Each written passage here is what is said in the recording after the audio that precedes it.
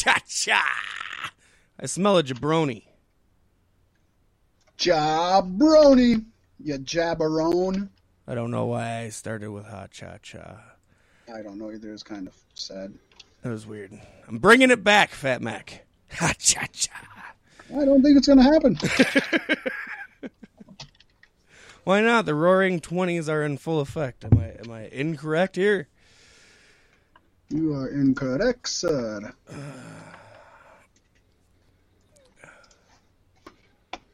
Oh, how's it going over there, Pasty? It is going well. Just another Friday evening. A little earlier than usual for the podcast, but that's excellent. It's good. Sometimes you gotta. It's a holiday weekend. You got the 3-day weekend. You want to get stuff started early, get it out of the way, and get on with not caring about life. That's really what you want to do. You know. Yes, indeed. And you can't not care while it's Beef Sticks Podcast because by gum, we care a lot and we put our all into it. Each and every week right here for you. And if you want to support us, you can find us at facebook.com/Beef Sticks Podcast. And then there's a Patreon.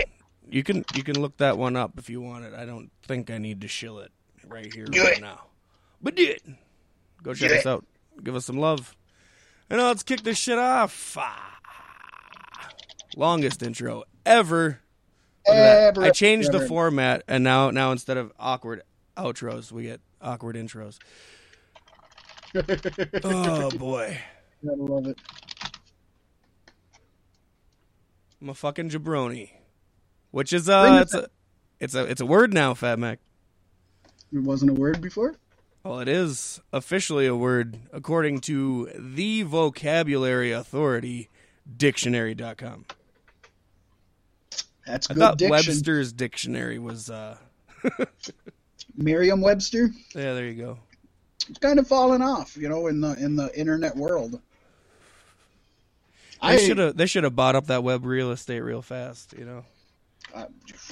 They would have been thinking, but they're not. They just weren't thinking. I usually just go to Urban Dictionary. That's the one that usually gets it for me. I trust them over everybody. Oh, Jabroni's been on there forever. Oh, no doubt. Yes, dictionary.com smells what The Rock is cooking. The dictionary website announced their latest single update in history. Their largest, with more than 15,000 editions. The update includes pro wrestling term jabroni. Jabroni is listed as a noun at the top. The definition reads slang. A stupid, foolish, or contemptible person. It's me. Yeah. The examples of use read like this. She always has a comeback to own the trolls and jabronis on Twitter. Shut your mouth, you dumb jabroni. I like that one. I use that one at work. That's a greeting, right? Oh, exactly. Just walk in the door. Shut your mouth, you dumb jabroni. Sounds like it would be like the Hallmark slogan of a Christmas movie. Like, God bless us, everyone. Shut your mouth, you dumb jabroni. I dig it. Yes. Santa with muscles. Shut your mouth, you dumb jabroni. More like shut your eyes. Ah! Anybody who's seen that movie knows. Somebody call up Hollywood. I think I got an idea for Jingle All the Way 3, starring The Rock. Playing The Rock. The second definition is also an enhancement, talent, or jobber. Professional wrestling. A wrestler whose purpose is to lose matches against headlining wrestlers in order to build up the status and fame of the headliners. The following use example was included. The man is a legend of the ring. He eats jabronis for breakfast. Yum, yum, yum. Now, The Rock had this to say about the now legal term.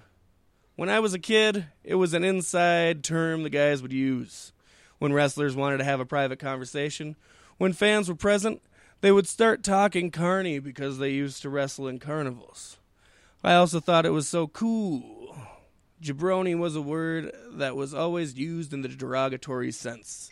Oh, this jabroni, that jabroni. But the Iron Sheik was famous for saying the word constantly backstage.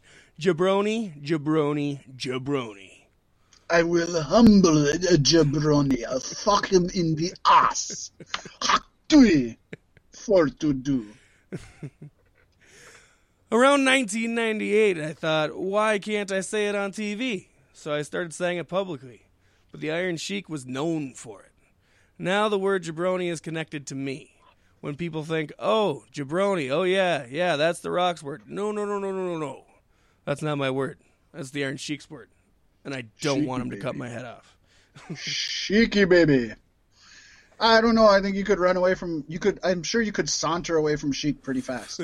I don't think he's going to catch you. He's not going to get you. No, I like that more and more wrestling is becoming more and more mainstream. You know, you talk to people, and sometimes people who I know aren't even wrestling fans will slip in a word or something that I know comes from wrestling, but that's not where they're using it from, you know? I like how wrestlers had a secret language that they wanted to keep a secret language, but they used it around fans. Like, yeah, of course fans are going to pick up on the terminology. Right? The ones that are there all the time. So, good for the Sheik. He's in the news again this week. Yep.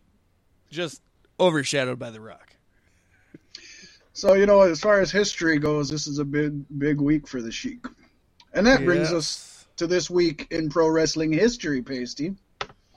In fact, 40 years ago today, Shohei Giant Baba was crowned the king of professional wrestling on Thursday, the 4th of September, 1980, at the Sports Center in Saga, Japan, when he defeated Harley Race for the World Heavyweight Championship. The 6'11" monster clotheslined the champion off his feet, and the Japanese legend gained the 3 count to win the belt in front of 4,500 of his homeland spectators. Although just a mere 5 days later in Otsushige, Race would claim the championship back and head back to the States with the strap in tow. The Baba victory over Race meant that the owner of All Japan Pro Wrestling became the 21st NWA World Champion since its inception in 1948. Although this was the Giant's 3rd time he had worn the belt, and the 3rd time he had lost the belt in just a matter of days. In fact, despite the 3 title reigns that Baba had, he's only held the championship for a grand total of 19 days. That's rough. That's a short one. That's a short one run. Yeah, it is. His first world title was captured against Jack Briscoe in Kagoshima, Japan on the 2nd of December, 1974. But before he could take the belt home to his family for Christmas, that old wily Briscoe had pinned him in Toyohashi just 7 days later to board the plane home with the gold. Baba then actually defeated Race for the 2nd reign, but again only held the title for a week.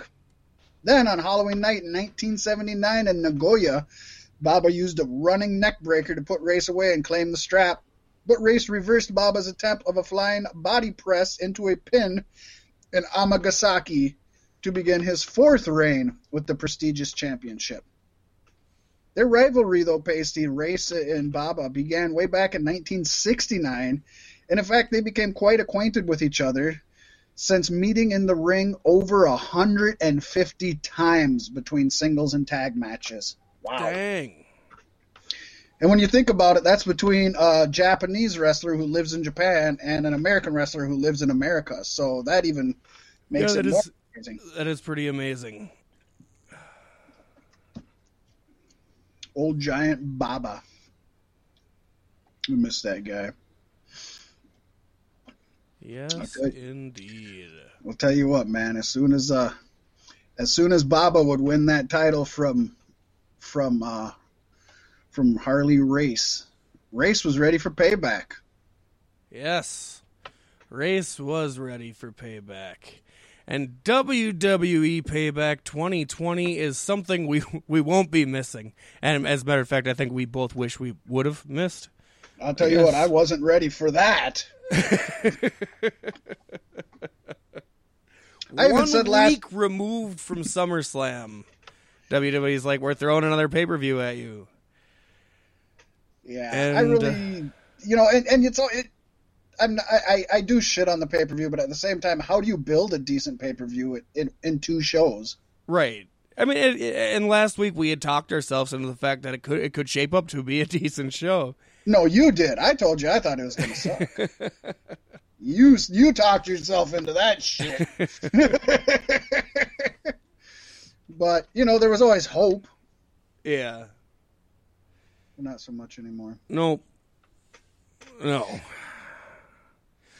Payback began in the pre-show with a tag match seeing the reformed Riot Squad with Ruby Riott and Liv Morgan defeating the Iconics, Billie Kay, Peyton Royce, who then split up on Raw. Yeah, that's I couldn't believe that. They're such a great tag team. Yeah. I think that's ridiculous. I think Billie Kay is out of wrestling now. I think Vince has just got his eye on Peyton. Yeah. And, yeah, that sucks for the Iconics. And I'm pretty sure Peyton's probably got her eye on the door, waiting to go be with her husband. Or anywhere else.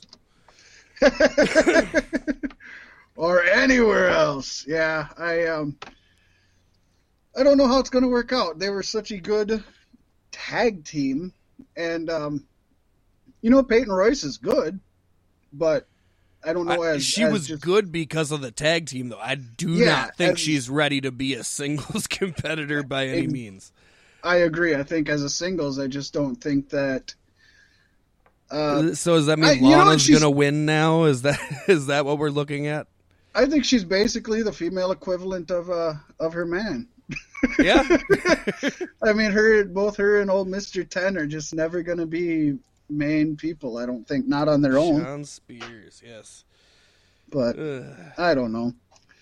But I didn't watch it. I don't know. Do you have anything to say of it?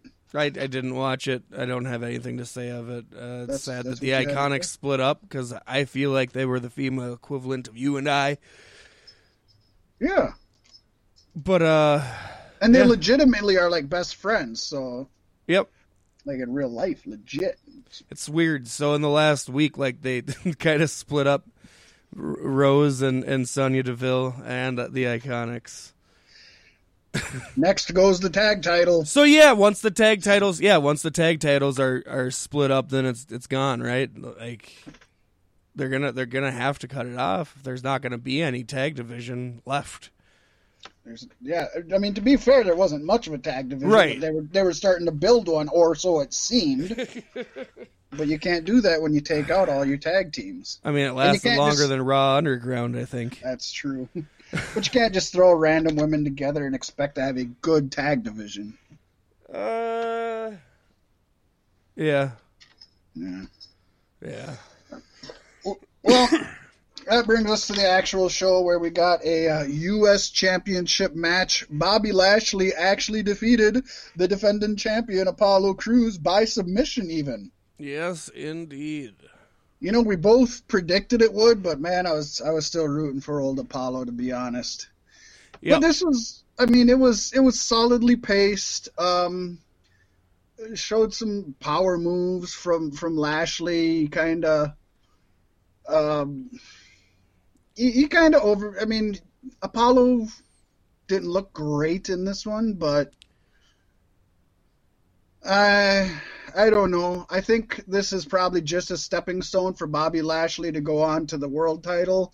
And if it is, and if maybe Apollo can win it back from him, then maybe if they can use him to build Apollo as a star, that could help. I hope so, because they've missed that fucking junction many times already. But then with then Apollo Crews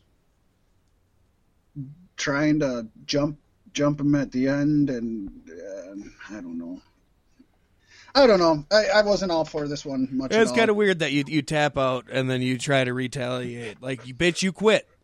You gave up. Yeah. I'm just hoping this isn't the end of Cruz's short push, because he's He was finally getting somewhere. Maybe and, I he'll like join the Lashley. Dark Order. Maybe he'll join the what is it? Resistance Revolution. Retribution. How come they don't show up on any also- pay-per-views? Yeah, I know. That's like where you think like they do the big things, like hack the crowd and turn the whole thing into an anonymous face giving a message or something. I don't know.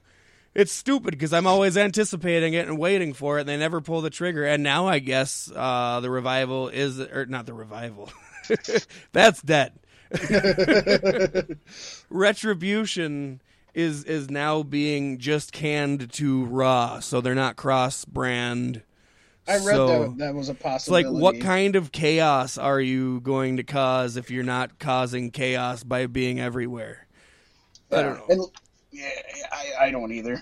But I don't know. I gave this, especially as a first match, I can't even say that there was a match I would say was better on this card to be an opening match, but this one didn't work for me. I gave it a C+.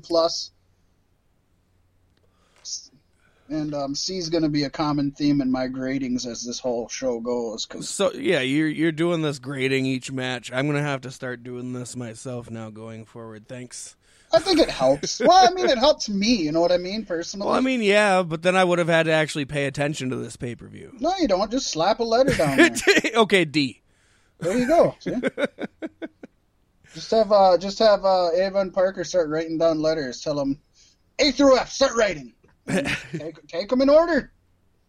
First match, that's what it is. Gotcha.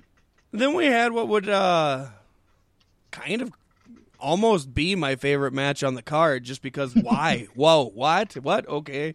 Big E is having a singles push, I guess. And he defeated Sheamus. And Big E looked aggressive and strong, and Sheamus looked pale and white. And I don't know, they had a pretty good match together. I mean, it was basically New Day versus the Bar, half that. 1/3 of the New Day versus 1/2 of the Bar. So we got like, I don't know. You got to do some Steiner math to figure that one out. I know. It doesn't work. Yeah, this one, I mean, I still gave this one a C+, but that's literally my second highest grade on this card. So yeah, I would agree it's one of the better matches. I just think it's kind of weird that you're gonna like push Big E as a solo guy without splitting up the New Day or without having Kofi, at his side. So it's like it's not a New Day thing. Right. Are they just gonna like hope we forget about New Day? Like, is that what's gonna happen? I hope not. I wouldn't mind him getting a main event run. Yeah, like Kofi did it, so why couldn't Big E do it? But they're just doing it so differently, and it's almost unceremonious. Yeah, because but to be fair, like you said, he looked pretty good. It was this was a typical big man heavy hitting match. We didn't really see anything new from either of the guys, but the excitement and the fire and the passion that he showed after the match. Yes. I even wrote down here, I said, this is what I want to see from him and the type of emotion that'll hopefully earn him a major title run. I mean, that's basically, I got more out of after the match than during the match. Yeah, very much. The promo he cut afterwards, or he was yelling at Corey Graves at ringside. Yeah, there was passion. He made you think he wanted it. Yeah. That was a spark for sure, and I'm sure Vince didn't even see it. We'll see. It was a good showcase though. Yeah. Yeah, it was a kind of a surprise match. We didn't see it coming, but we had even said there wasn't enough matches on the card. We knew there was going to be we assumed they'd be adding a match. Yeah. Yeah, no, the other week, I know I watched Raw or SmackDown, probably SmackDown. The Miz was cutting a promo on Big E talking about how could he have a singles push, blah, blah, blah. And I don't know. It was a thing. But right. That's like all the story that's went into it as far as I know, it's interesting. We'll see where it goes. We shall see. And in fact, we were trying to see where Matt Riddle versus King Corbin went in a one-on-one, just regular match for nothing. Why didn't And this open the show? Well, I don't know. Why would it? Just to get it out of the way. It was not fun. It was not fun. I'm pretty sure I was checked out the entire time. It was basically another, like, big physical match, but ironically, I mean, these two guys, Corbin and Riddle, are smaller than E and Sheamus, but this match felt slower, honestly, at least to me. Maybe it's because I just went through one plotting, Rock'em Sock'em, and now we had a second plotting Rock'em Sock'em. Yeah. But I don't know. The definition of styles clash here. Styles clash. Definition, because they just did not work well. Other than I couldn't tell if Corbin was legitimately hurt in his ribs or whatever, or if he was really selling good. He might have actually been hurt, not like a serious injury, but he might have really been hurt. Otherwise, he sold those ribs pretty good, and I give him credit for that. Yeah. No, I think the further time goes, the more I'm giving up on Corbin. I had high hopes for him in the beginning, and then they made Glenn, you stuck with it for quite a while. I did. Even after he was King of the Ring, even through some of the Roman Reigns dog food storyline. And now we're going to get a drawn-out King Corbin, Matt Riddle storyline. And I care so little about Matt Riddle, there goes my care for anything King Corbin related. It's just a big black hole. I don't see it coming back anytime soon. Unless they're trying to build him on the way of Triple H. Yeah. But I don't think he's got it in him to come up the way Hunter did. So, I don't know. Yeah. I gave this one a C-. Yeah, I'd be right about there with you.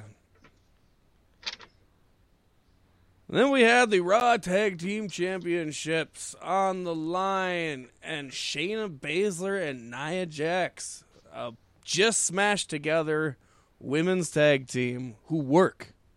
They do work. They're both, even though it was kind of neat going into this because both teams were bickering with each other. Like, It wasn't like, usually it's one team's bickering with each other and you're like, oh, they're probably not going to. But it's like both teams, Shayna and Baszler don't like each other, and Bayley and Sasha were whiny at each other, Mm-hmm. And it just boils down to who wants it more. No, I feel like this match probably had the most reason and meaning, and it worked best for me. Definitely had the most story going into it between all competitors. Yeah, even though they were just tossed together and they announced themselves as contending for it in a promo. Like, I don't know. I like Baszler Jax. That's a really good combination. Like, one's dangerous on purpose. One's just dangerous. I like that. That was good. Yeah, they're the WWE women's equivalent of Omega and Paige. They're the reluctant champions, right? Who can pull it out. Yeah, I mean, this goes to further the Bayley Banks storyline. Probably, if I had to give it a rating on the spot, of B+ ish. Oh wow! Compared to the rest of the card. Compared to the rest of the card, a fucking turd and a giant douche boxing it out would have been a fucking A-. I don't know. I thought it lacked structure. It was very disjointed more than once. I didn't think any of them really showed emotion other than Bayley and Sasha to each other. Wasn't particularly good, but I think it was really disappointing considering the quality of women's matches we got the previous weekend. Yeah. Like, even with it not being, NXT TakeOver was the worst TakeOver, and SummerSlam was better by comparison, but it was, for a big four, it was meh. But all three women's matches I thought were solid, with the one being awesome, the Sasha Banks Asuka, was just awesome. So after we had three really solid women's matches last week, I hoped that this would do better. And honestly, I don't know. I don't know. It just goes to fit the theme of the pay-per-view is all of this could have been done on Raw or SmackDown. 100%. The only thing positive I have to say, with Bayley tapping, that actually cost Banks now her other title. So now according to Banks, Bayley's made her lose both titles now. So hopefully this is what kind of propels this feud that we've been waiting for decades for, Yep. Which hopefully that's a shining bright light in the women's division. These two women have such good chemistry and are both such amazing talents that should go well, hopefully. Now the question going forward is, will Baszler and Jax be the last women's tag team champions? And I think so. I think they can't get along. They split up, and who knows? It's WWE. Maybe they get a women's United States and women's Intercontinental Championship. Right. I will say that they booked Baszler to look dominant. She looked like a badass, the way she should have been this whole time. My only thing, and it's not a knock on this match, but I almost think it may be too little too late. I don't know. It's weird. I look forward to if this is a lasting tag team and they can work things out. Like the entrances, seeing Shayna come out riding on Nia Jax's shoulder like some kind of a beast master. You know what I mean? Like you could make this tag team work and work better than any women's tag team in WWE ever. I think it would be really easy to do. But there's no division now, so I don't know. Yeah, I gave it a C. I mean, that's I honestly don't think it was as good as the first two, but better than the last one. I don't know. It could maybe be a C+, but I give it a C. You got to understand, too, I'm just shooting in the dark with my... Oh, yeah. No, like I said, I didn't even halfway watch this fucking thing. I definitely expected more from these four competitors. Well, from three of these four competitors, I expected more. Yeah. Yeah. I wasn't expecting much from Sasha. Well, we expected a lot. I'm kidding. Yeah. We expected a lot out of the next match. But it didn't quite deliver, even though we got the result everybody was hoping for. Keith Lee defeated Randy Orton in round about 6 minutes and 40 seconds, and I think we got what you predicted last week, and that's Complacent Randy. Yeah.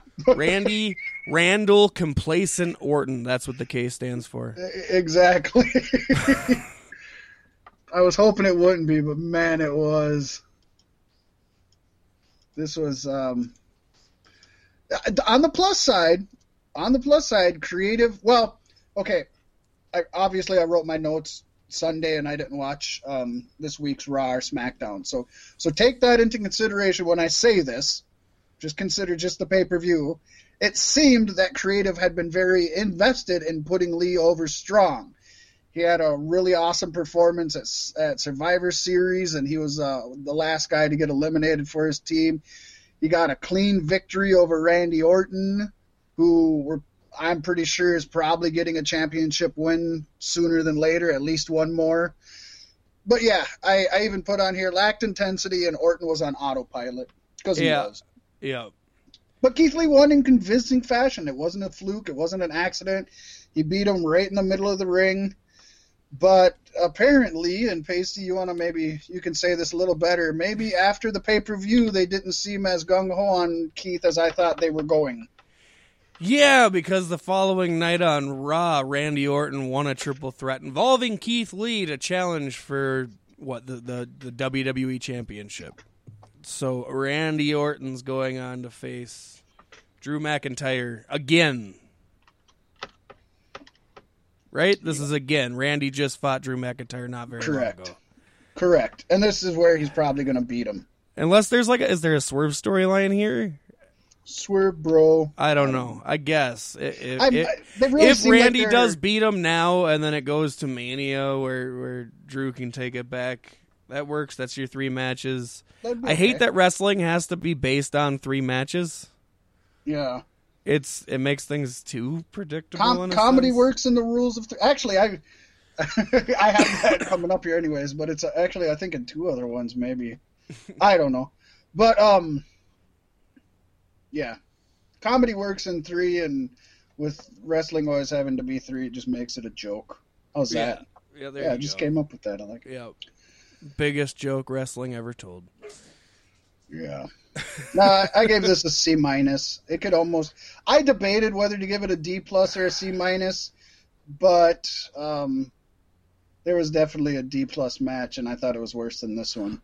I even went back after the pay-per-view was over because I'm like, I got to see who won this one. I got to see what, this should have been good. And then my eyes glazed over like 2 seconds into the match, and it was just, right. It's dumb. So after that, we were treated. I think it's fair to say. By Dominic Mysterio and Rey Mysterio versus Messiah Rollins and Murphy. Yeah. I don't know if I was having rose-tinted glasses, and maybe this might have been my impression from Raw the night after, because he had a one-on-one match against Seth Rollins on Raw. But Dominic Mysterio, when it's not entirely hinging on him, he's got the fluidity of a wrestler. I don't know. Okay. I think maybe I've been too harsh on him in the past, but I think this match and the one on Raw kind of maybe changed my mind a little bit. He's still green, and he still probably doesn't have enough originality to separate him from his father. Quit doing the 619. Yeah, he has to stop doing. He has to stop doing the moves that Ray and I'd say even Eddie. He's got a decent frog splash. That's fine, but he is not built for that style of wrestling. That is not his style of wrestling. He should work. I mean, I think he could maybe be a good ground wrestler as long as he is and as lanky as he is, or put some mass on and become a fighter. He's not a high flyer. He's just not, and he's not seasoned enough for it. No, he can bump though. He's got the fundamentals down pretty well, I'd say. Yeah. I don't know. I first sentence. This was a dud, is what I have. I wasn't into this. Rollins, though, I mean, he appeared very disappointed and dismissive of Murphy. So it seems like maybe we're getting somewhere with there. I have on here. I think Dominic needs to go to Evolve or NXT and get some seasoning and experience. I think otherwise he's gonna be on NXT. He can go to Evolve. Well, no, he doesn't have to be on NXT TV. You know what I mean? He doesn't need to. I don't want him on TV. Is my point. I want him to get some seasoning behind him. But Roman Reigns is a heel now, so Dominic's gonna get the face Roman Reigns push. And right. And I got that. The fans are already, or at least I'm already tired of him. And it's only been 2 matches, and you just said it the one before here. I have it written right here. There's obviously going to be a rubber match. That's all but guaranteed at Clash of Champions. So we're obviously getting at least one more major match for Dominic that I'm not excited to see. I'm not ready for it. Yeah. Well, I'd assume Dominic will win that one via some kind of interference from Murphy, because I think Rollins to be going out, because he's going to have a child soon. He's not going to be wrestling for too much longer before he takes a break. Oh, yeah. Murphy's got to be the guy to put him out, right? Again, you would hope, yeah. For sure. That's where this story should go, yeah. God, Murphy, Rollins at Mania, and then Rollins goes away for a long, long time. I could be very happy with that. If Murphy just goes berserk and injures the crap out of him, Yeah. That'd be all right. I'd be down. You don't do the thing that Vince wants you to do and make Murphy go to Dominic's side. Right. Murphy's on his own thing now. Yeah, it will definitely not help Murphy to put him with Dominic, and I don't think Murphy's going to help Dominic any by aligning with him. So no, it does no good for no one. Yeah. No one. Yeah, I gave it a D+.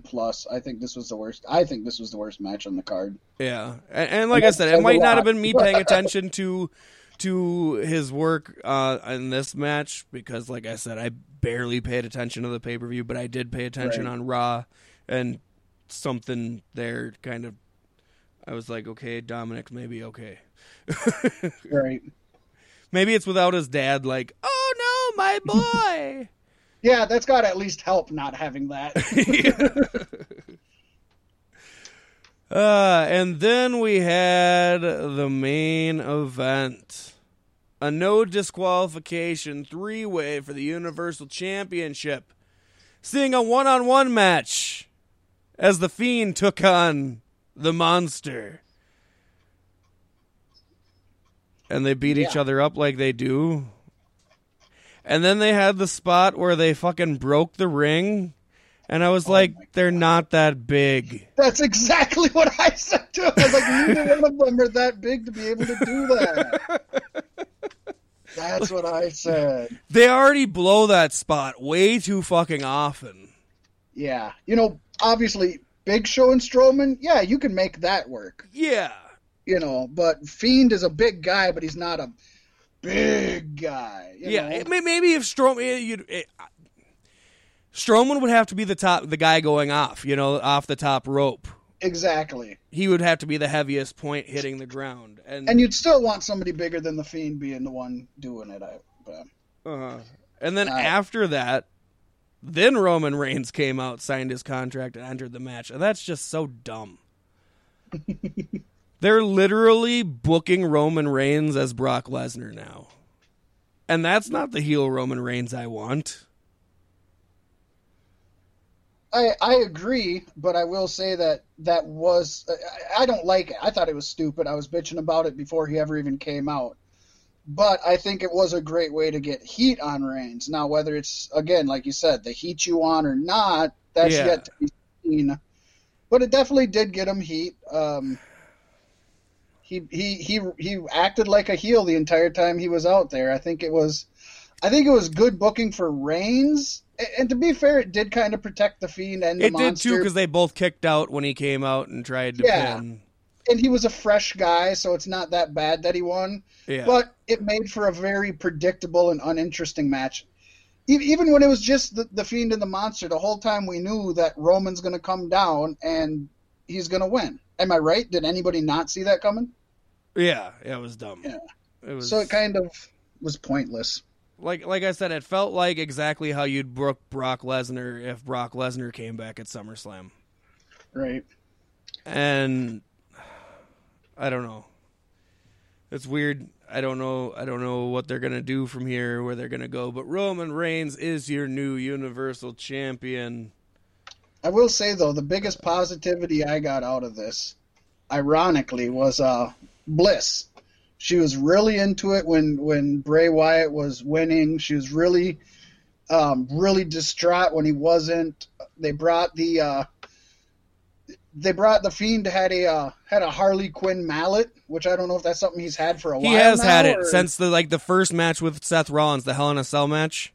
Yeah, I don't It came into play that. there. Seth Rollins was bashing him in the head with it, so that had been around since the beginning. But I mean, I see Michael Cole acted like it didn't. What? Yeah, he's got they some sold kind it of like a they mallet. never- I'm like, and the mallet's got a clown face on the front, and sure enough, it did. Okay. I've seen they this thing sound 1,000 times. surprised. But I it seems like they're going for kind of a Harley Quinn to the Joker thing with Bliss, and I'm all for that as long as it doesn't hold Alexa back as an in-ring competitor. Yes. You know what I mean? Yes. Then I like it. If she's just going to be Bray Wyatt's Harley Quinn and that's all she's going to be, then I don't even want her with me. I feel like, and I had said this way back in the day when I had said that maybe she would be his sister Abigail or whatever. Yep. But I think if it plays into where she's his urn and he's to the Undertaker, where she can help him to get everything he wants, but then she can also turn on him and take everything away. Yeah. To me, and you could do some good stories there where she fucks him out of some stuff just to teach him a lesson or whatever. I'd like that. Yeah. I'm all for this. So, I mean, I don't know. For me, this was good for them building Reigns. It was an okay match before Reigns got in. But all in all, I mean, I gave it a B grade. Do you also hate that they made Braun Strowman shave his head and have a beard, so now he looks exactly like fucking Big Show? I guess I didn't think about that, but does Big Show still have a beard? I didn't think he did. Yeah.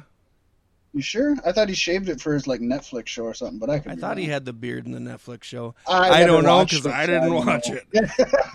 It'll be in the news later, though, folks. Yeah. So that's that was what we had. What do you? Let's wrap this up, Pasty. Best match of the night. I'm picking the main event, but by default, I mean Yeah. best is a loose term. Yeah, I think it was the best match because it meant after that match I could stop. You know. Right. Yeah. And final grade. I'm gonna go with like a D minus. Oh hey. I can't argue that. It was a flavorless, reasonless waste of a Sunday night. Well, to be honest, as I was going over this with you after I wrote them, just recapping it and reliving it, a lot of my grades, I was still thinking like, God, I don't even know if they were as good. I'm going with. I can't even do that. I'm changing what I have written down. I'm going to go with a D plus. Okay. Only because this is a B or C tier pay per view, and they had 1 week. I'll cut them a little slack there, but that still averages the show out to be a D grade, which is about what it deserves, I think. Yeah. Yeah. D for dud. Dude. D for done. I'll tell you what. I mean, they half-assed it. A lot of the people on there. Not a one of them pays to even went all out, I don't think. No, but we're going all out right now in our AEW All Out 2020 predictions. Well, they're going to start out with the buy-in as usual. They got 2 buy-in matches. Don't know which one's going first or which one's going last, but there's allegedly going to be a tag match, Private Party, taking on the Dark Order, and the Dark Order is represented by 3 and 4. I don't know which ones those are. I don't either. There's only one that I really like, and he's the short one with the beard that gets beat up all the time. Who are you going with? I'm picking It's all riding Private, on this.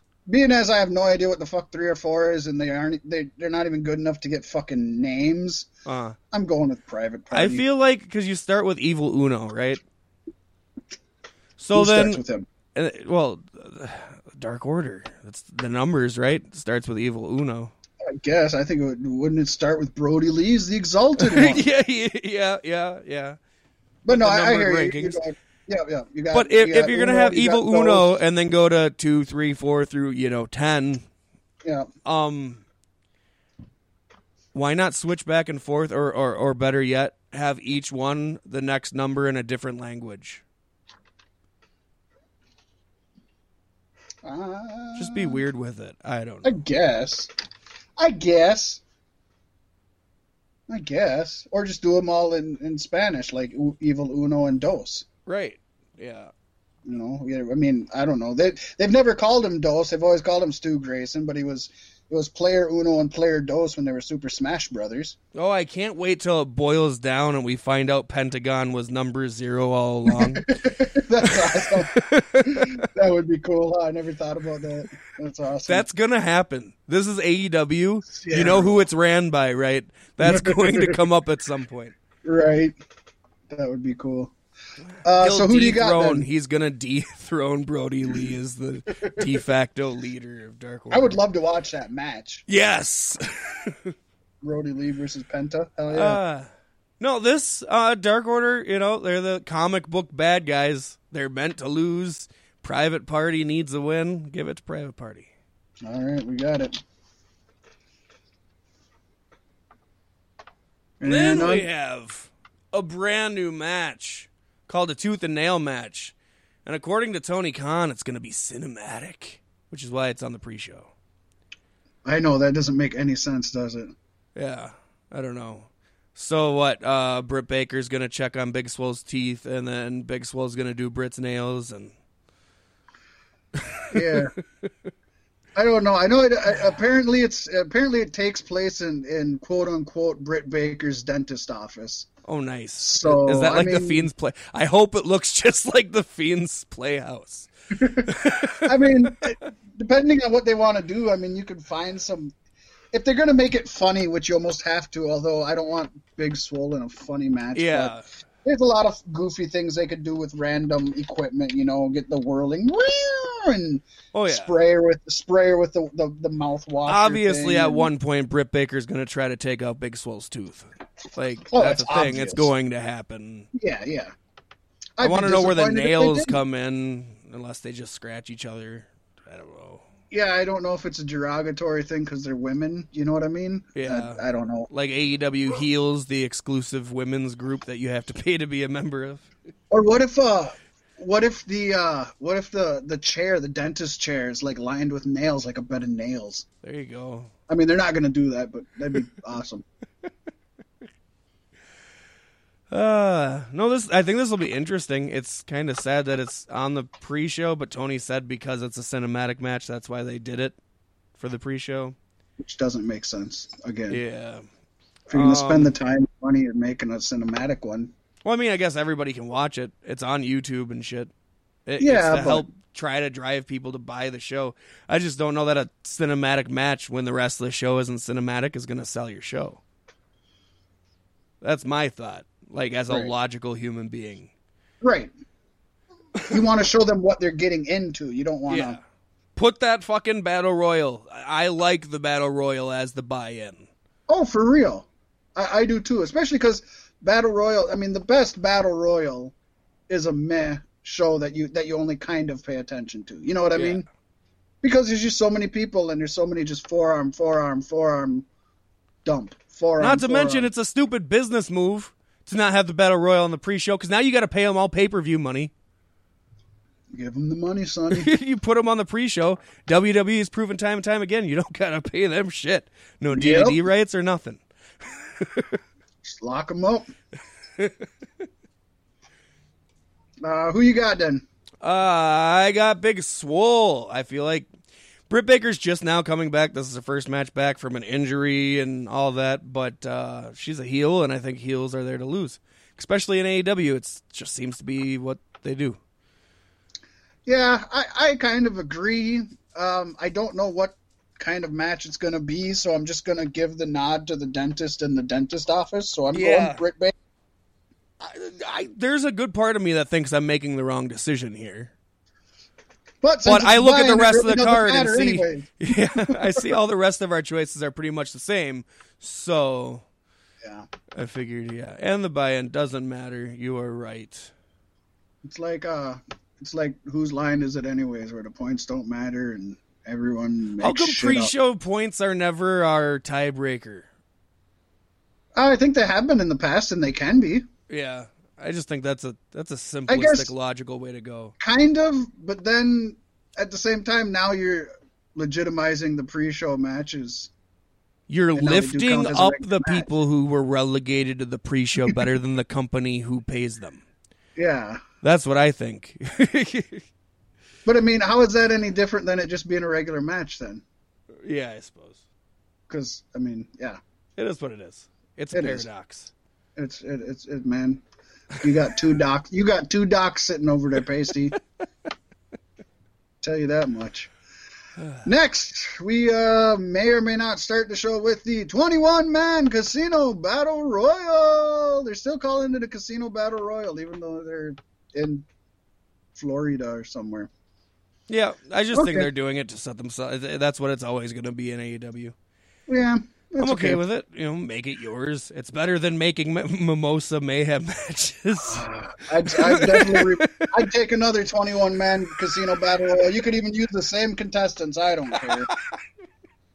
But yeah. So speaking of contestants, the ones that we know of for now, at least, are Darby Allin, Lance Archer, Brian Cage, Ricky Starks, Pentagon Jr., Ray Phoenix, The Butcher, The Blade, The Candlestick Maker, Eddie Kingston, Shawn Spears, Billy, Austin Gunn, Jake Hager, Santana, Ortiz, Chucky T, Trent Beretta, and at least one or more participants that are yet to be determined. And of course, there's always the wild card in these matches. I think that's why they go with the Casino Battle Royale, because there's always a wild card at the end.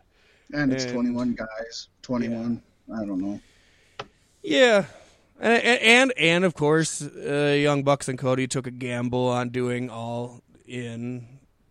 Well, yeah, but I mean, yeah, we're gonna live off that, son of a bitch. Yeah, they did. They made a company off of it. Oh yeah, that's right. I forgot. This, of course, could go any way, although remember the winner does get a World Heavyweight Championship title shot, so you would think, but it's AEW. They could have a nobody win it and just have a match on Dark or something, so there's a lot of people I would like to win this match. You know, I was looking at it, and there isn't a lot I would actually like to see win this match. The one that definitely jumps out to me is Eddie Kingston. I like Eddie Kingston. Yes. And when I look at this whole thing, Darby Allin I'd like to see champion, but not for a few years, hopefully, or at least a year, 2, 3. But Eddie Kingston and Pentagon Jr. are the only two I want to see happen.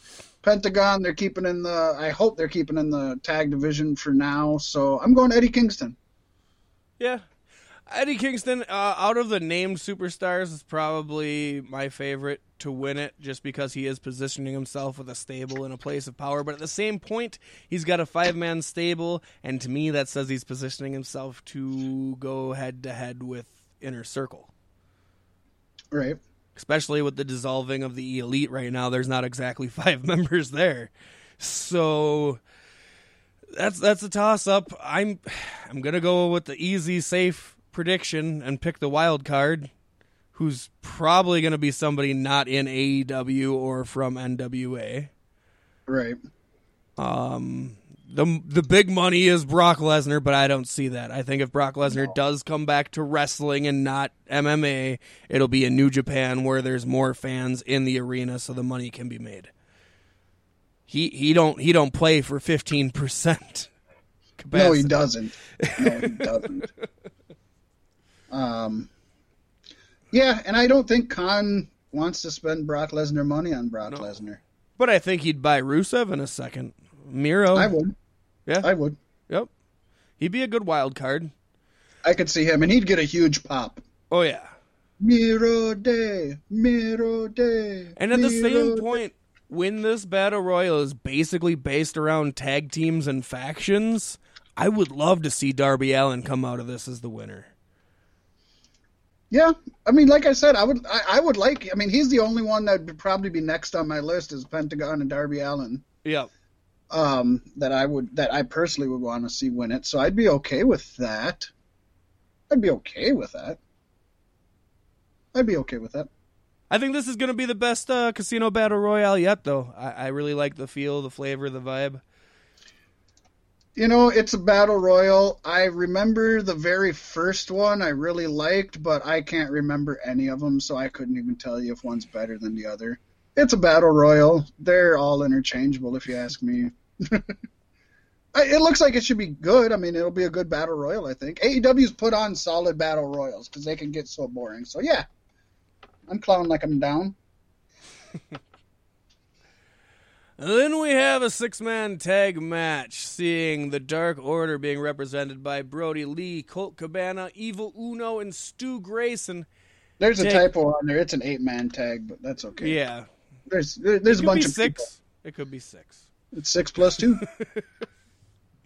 And they're taking on the ragtag leftovers of the Nightmare family, Matt Cardona, the Natural Nightmares, Dustin Rhodes, QT Marshall, and Cody's favorite, Scorpio Sky.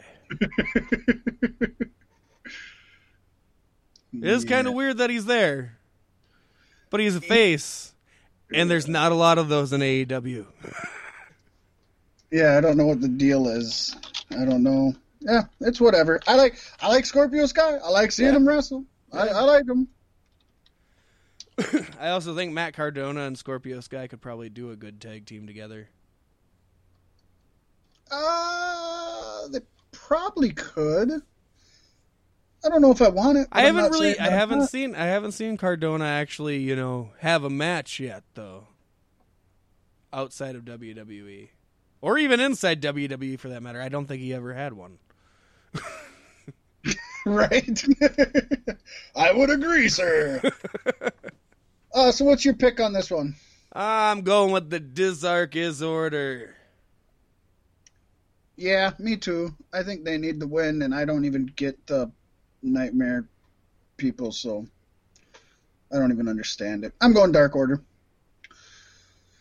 Up next. It's really easy to say when Brody Lee's in the match. If he wasn't in the match, I think it would be completely different. Right, then it'd be a toss-up for sure. Mm-hmm. We get a tag match. We get the Young Bucks, Nick and Matt, versus Jurassic Express, Jungle Boy, and Luchasaurus. Just a normal tag match. Nothing on the line. Nothing at stake. No, nothing. They're just here. I'm picking the Bucks. I don't know why they would job to the. I like Jungle Boy and Luchasaurus, but they still just seem like they're mid card. And Yeah. Bucks are definitely main event as far as tag teams go. And if you're on a pay-per-view, I think the Bucks should go over. I think Jurassic Express will have the tag team titles at some point. Hopefully sooner rather than later. But yeah, for now, I'm going with the Bucks, especially since it seems like they're the ones who kicked Hangman out. Hangman didn't seem like he wanted to cost them the match. I feel like they're the ones who are going to turn heel out of all this. They're teasing Kenny Omega is, but Kenny's just always fucking weird in AEW, so it's hard to call that. Too right. He's like short-circuiting since he left Japan. He doesn't know how to live in America. And you know, this was the worst time to move from Right? stable Japan to fuck up America. Son of a bitch.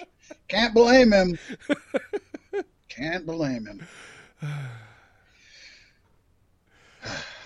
Yeah. So heel Bucks, I like that, and I could see heel Bucks to just dominate Jurassic Express. Yeah. That'd be good. Yeah. Sad for Jungle Boy, but it works. He's good at selling.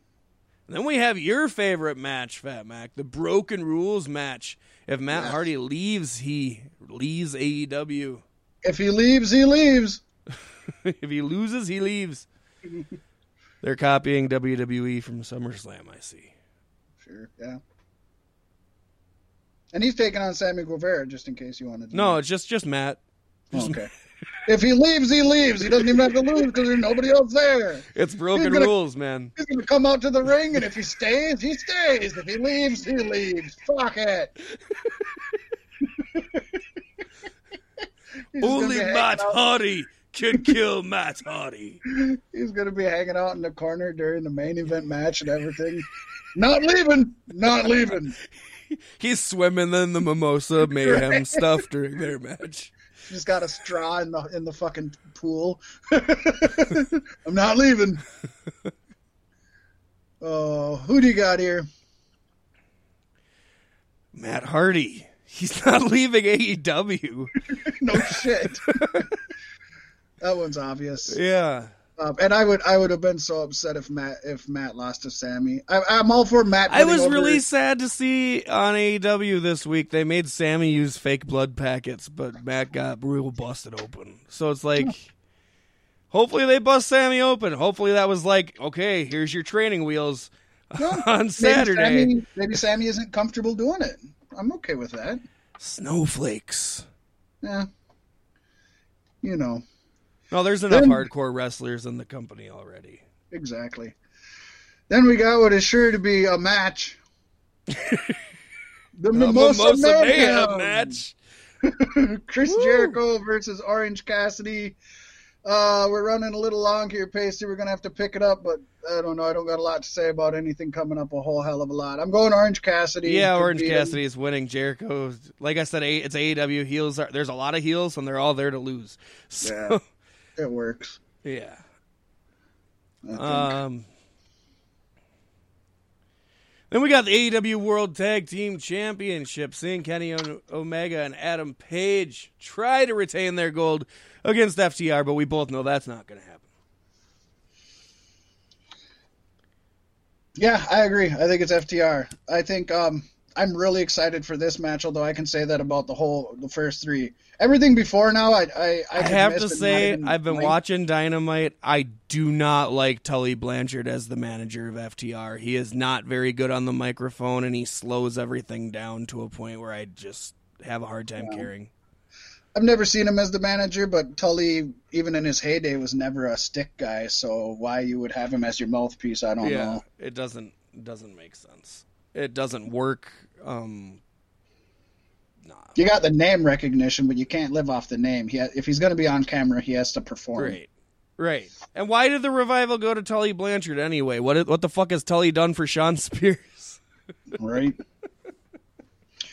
Then we got the AEW Women's World Championship. Hikaru Shida is defending her title against the NWA Women's Champion, Thunder Rosa. Now, to clarify, the NWA Women's Championship is not up for grabs. It's not on the line. But the AEW Women's Championship is. So, Thunder Rosa really has nothing to lose and everything to gain right here, right? Very much. Very much. With that being said, I think Hikaru is going to fight tooth and nail. I think we're gonna see the best match that we've seen from her in AEW, and I'm so looking forward to this match so much. I'm sure I'm gonna watch it on repeat. Also, I guess it's just easy. The safe bet is saying if Thunder Rosa's championship isn't on the line, 9 times out of 10 in wrestling, that means she's losing, right? Yeah. So which is exactly why I'm picking Thunder Rosa. Because this pay-per-view across the board is far too predictable. You need a real good swerve moment, and I think it would be a great move to put the championship on Thunder Rosa, who isn't doing anything for NWA for at least the rest of the year, so I don't see why you wouldn't use this as an opportunity to give some prestige to your NWA or to your AEW Women's Championship. I mean, yeah, she definitely, as far as women wrestlers go, she's something that speaks volumes for her being in your company and for representing as the champion. Yeah. And to have an NWA champion hold one of your champions, I think, is also, I mean, not really, but for the lineage. And I think, I think the AEW, yeah, because the AEW, it doesn't have any lineage. It doesn't have any heritage. It doesn't really have, what was her name? Riho. The first, Riho is a multi-time champion. But as of this point, she was just kind of a fart in the wind of AEW. Yeah, it's been just a year, you know. Yeah. So, and I think Tony Khan really does value the NWA heritage and name, even if the actual NWA isn't what it was. Yeah. Yeah, and I think putting it on Rosa definitely would help to elevate the Women's World Championship to the NWA World Championship level, which is good for everybody. Yes. And then we have the main event. Woo! The AEW World Championship. Jon Moxley is defending his title against MJF, and he cannot shift paradigms. No. Dynamite this week ended with Moxley taking on MJF's lawyer, and then Wardlow got involved, and MJF came out to pick up the scraps and busted Moxley open with some punches to the dome with that ring, the Dynamite diamond ring that everybody forgot about except for me.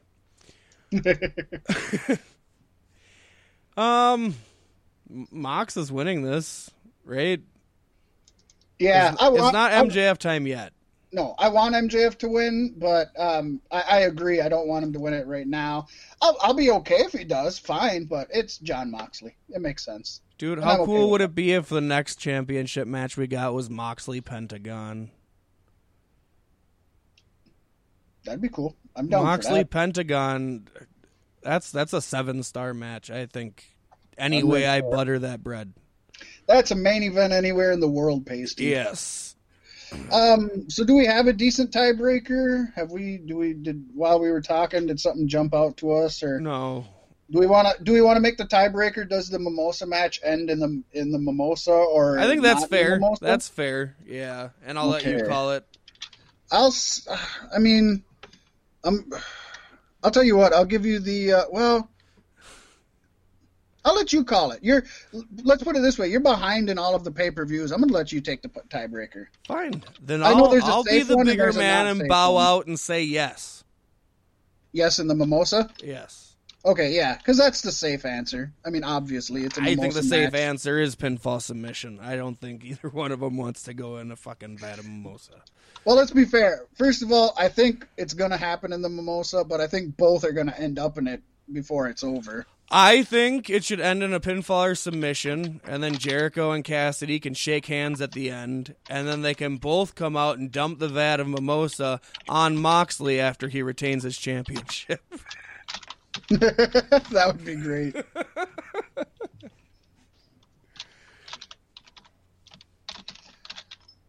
All right, let's move on to the savagest of the Sentinels, Pasty. Yes.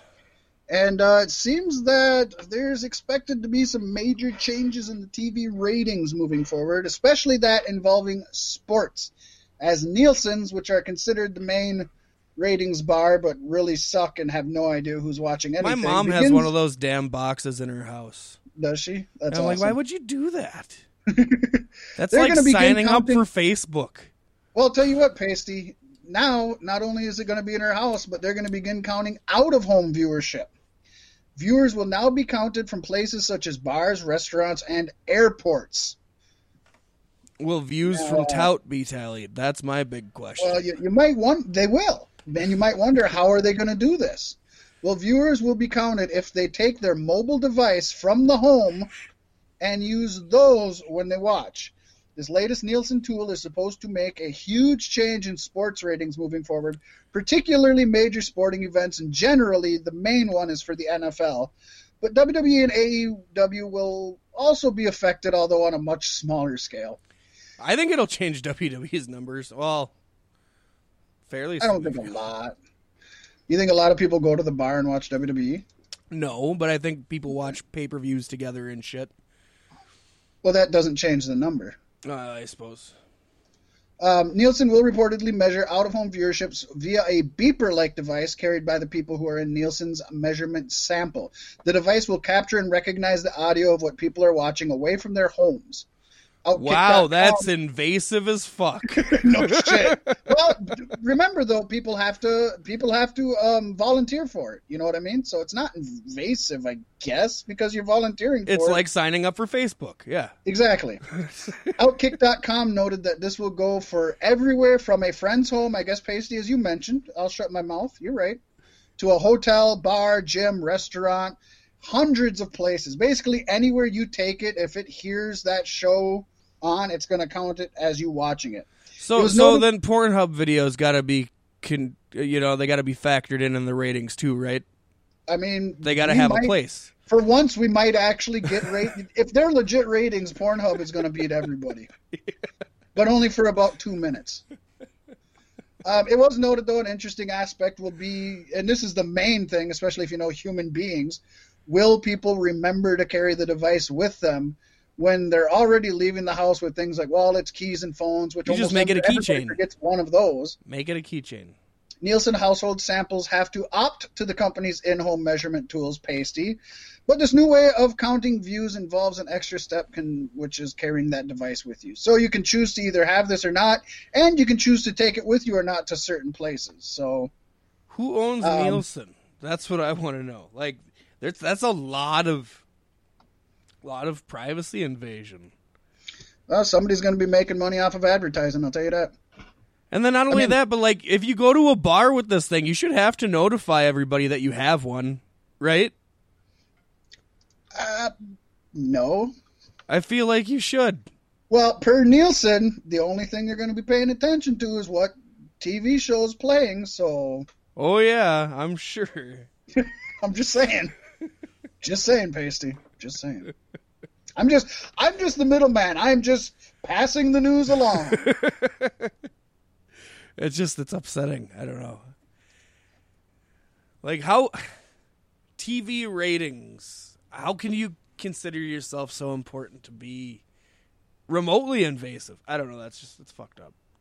We should just get rid of Nielsen altogether, and ratings don't even really exist anyway. So get rid of the Nielsen ratings, and let's get the Liam Neeson ratings. You know, they have, you look at it, and it's like millions of people watching at home is what the rating is. Yeah. And there may be 200 people with a box that has it on. Right. So they're just assuming that because those 200 are there and there's X amount of people in America, that means these. I mean, that's a huge Exactly. jump to take. And who's to say it's not like selected like jury duty, where it's kind of biased towards one group of people or another? Oh, they've been busted a few times for that, and probably Yeah. still will.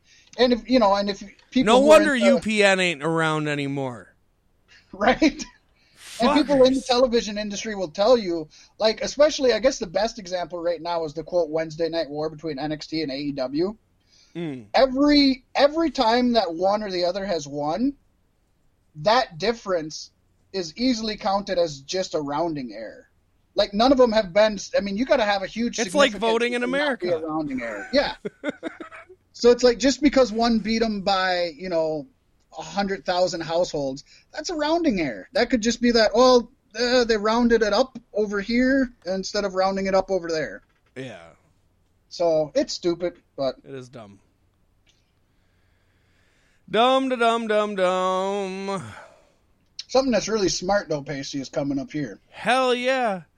Rey Mysterio is set to star in his own animated series, which will air on Cartoon Network Latin America. Sorry to get you excited there, American folks. According to Lucha Central, the series will combine the excitement and adrenaline of wrestling with mystery, mythology, history, magic, and supernatural beings. So they're just taking Scooby-Doo and putting Rey Mysterio's head on him? Sure. I was thinking more. What was it? Mucha Lucha, Yeah, I was like Jackie Chan Adventures. That was a good cartoon. or well, yeah, but that didn't have anything to do with wrestling. Or like Mongol Wrestling Alliance. Remember that yeah, one? yep. I see it somewhere in the middle there. I don't know. Mysterio quipped, after 35 years of career and multiple achievements, I was still missing something. Yeah, son that could fucking wrestle. I sold my soul to get a kid into WWE. I murdered a guy in the ring. I just needed something more. And it's a children's cartoon. I always wanted an animated series with a character of Rey Mysterio. And when the idea was presented to me, I was immediately captivated. Working with Cartoon Network has been incredible. I can't think of anyone better than this group to make this project a reality. Orale. Good stuff. I'm looking forward to it. Hopefully it's a big hit and maybe it gets brought over to America, because I'd watch it. Right? Well, and I'm sure a lot of cable and dish subscriptions have Cartoon America Latin on them, because I know a lot of them have them. So, and so do a lot of streaming sites. They have the regular and the Latin. So it'll be neat to see. But I would definitely watch a Rey Mysterio cartoon. I would also watch a Rey Mysterio like Mr. Rogers show where he explains the fundamentals of being lucha. I'd watch a Rey Mysterio Bukkake. But, Pacey, with one WWE star gaining a show, of course, the circle of life, another is losing his. Netflix has opted not to order a second season of The Big Show, we're calling it, starring Paul White, otherwise known as The Big Show. However, That's why they failed. They didn't call it The Big Show starring The Big Show. Yeah, then it would have fucking I tried to get my kids to watch it, but I couldn't even watch it, and then they couldn't even watch it, and it's no surprise. It's bad then, yeah. It's no surprise. Well, there will be, what is a surprise, a special Christmas episode to be released this December, but settle down, Pasty, before y'all start writing to get Big Show back for another 7 seasons, 6 seasons in a movie. It should be noted that Netflix had already commissioned the Christmas special airing before they had decided not to order the second season. So they had already recorded it and paid for it. So just that's what it is. Oh, boy. And Paradise Alley Pro Wrestling School and Promotion, ran by former WCW Horseman and WWF star Paul Roma and former jobber and jabroni Mario Mancini, has been hit with a cease and desist letter from the city of East Haven, Connecticut. Oh, no. The C&D orders the promotion to shut down because their wrestling school business has been deemed a violation of local zoning laws, which lists wrestling studios cannot be held in your own backyard. No, which lists wrestling studios as adult-oriented businesses. So it has to be by the strip club. The city order classifies adult personal service businesses and or establishment, adult-oriented business. And that is why they are accusing PAPW of... I'm accusing Papa. Papa. The law classifies an adult personal service business and or establishment as the following: an establishment, club, business, by whatever name designated, which offers or advertises or is equipped or arranged to allow a person while clothed, nude, or partially nude to provide personal services for an individual of the same or opposite sex on an individual basis in an open or closed room, and which excludes minors by virtue of age.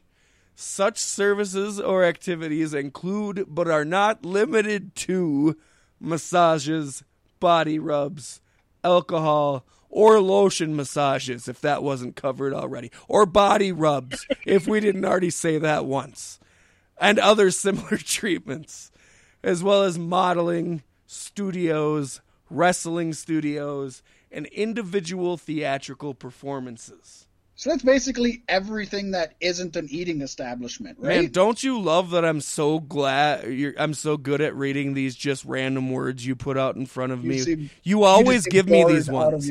I always get these ones. And I'm like, I'm going to fucking nail it. Oh. East Haven is ordering the promotion to immediately cease and desist all wrestling activity at the location. Don't they just have to, like, invite children in to get around that? Keep reading, Pacey, because this is where it gets interesting. Failure to comply can result in fines and or criminal penalties. The promotion also has 30 days to appeal. There is no word yet on if they plan to shut down or appeal the cease and desist. The irony here is that Papua bills itself as family-friendly entertainment with a mix of old-school wrestling and modern professional wrestling. Well, the problem here, guys, is your wrestlers are nude, clothed, or semi-nude and are potentially giving body rubs to each other when they're grappling in the ring with lotion and or rubbing alcohol. And the doors might be open or they might be closed. Like, I mean, that really just, it's like all-encompassing. Yeah. Anything you want to shut down fits in this description. I don't care. That's a lemonade stand, Fat Mac. Yeah, right? Doghouse. Get rid of the doghouse. There's schools. Are those kids clothed? Get them out. That's right here in the ordinance, while clothed. Doors are closed. Can't have that. It's just, I don't know. Seems really stupid, but, you know, then the question is, do two guys like Paul Roma and Mario Mancini have the money to fight this? I don't know. I don't know. Well, somebody who's fighting one of the most dangerous men on the planet, that man being New Jack. Of course, is New Jack's transvestite son, Washington Heights, who took to Such Twitter a good recently. name. I love that name. It sounds like a school. It's sounds like a school I want to enroll my kid in. Like, where's your kid go to school? Sounds Washington like a Heights. school that would probably be shut down by East Haven, Connecticut. Yeah, right. So, New Jack's son took to Twitter recently to vent his frustrations with his father, saying, "My dad, New Jack from ECW, cut me out of his life 3 years ago because he didn't want his fans to know I'm a drag queen. And he didn't want Wikipedia posting anything about me. Clearly, he doesn't know how Wikipedia works," which I don't think would surprise anyone. Anywho, This is awesome. I'm now an official editor for Wikipedia. That is awesome. So throughout Washington's career, he has won many awards, including Best Host, Drag Performer of the Year, and his show won Best Drag Show in 2018 and 2020. So good for Washington to be sticking up against his dad, who's a real. I love watching New Jack shit, but he's a real piece of shit. He is a piece of shit. He is a piece of shit. The kind of man who needs the power, the ability to end a person's life, and he can't handle that his son makes his own decisions. Yeah. I think it's probably more embarrassing to say you're a wrestler from that era. I think it's more embarrassing to say you're New Jack's son than to be Washington Heights' dad. Yeah. Honestly. Yeah. I'd be proud of a Washington Heights. Shit, I'd go. I'd check out his shows. And I'd kill any motherfucker who looked at him sideways. Right? I'd probably join personally. I'd fucking throw some shit on and go out there, check it out. Dude, New Jack and drag would be the shit. That would be the best thing ever. He would kill. He would slay. As he's known to do.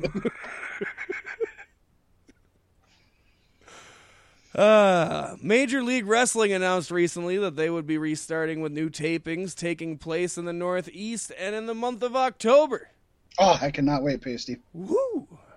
PW Insider is reporting that once the brand does return to television, the series will have a new name and will no longer be debuting Saturday on beIN Sport. Instead, the plan is for new episodes to debut in a primetime slot during the week and debut first on the Fubo Sports Network. MLW will remain on beIN Sport, but that broadcast will effectively be a replay of the episode that debuts on Fubo Sports Network. Fubo Sports is available for free access across a number of platforms and devices, including their Fubo TV streaming service and Pluto TV. There's also a plan for MLW to move forward with original content and specials specific to DAZN streaming service.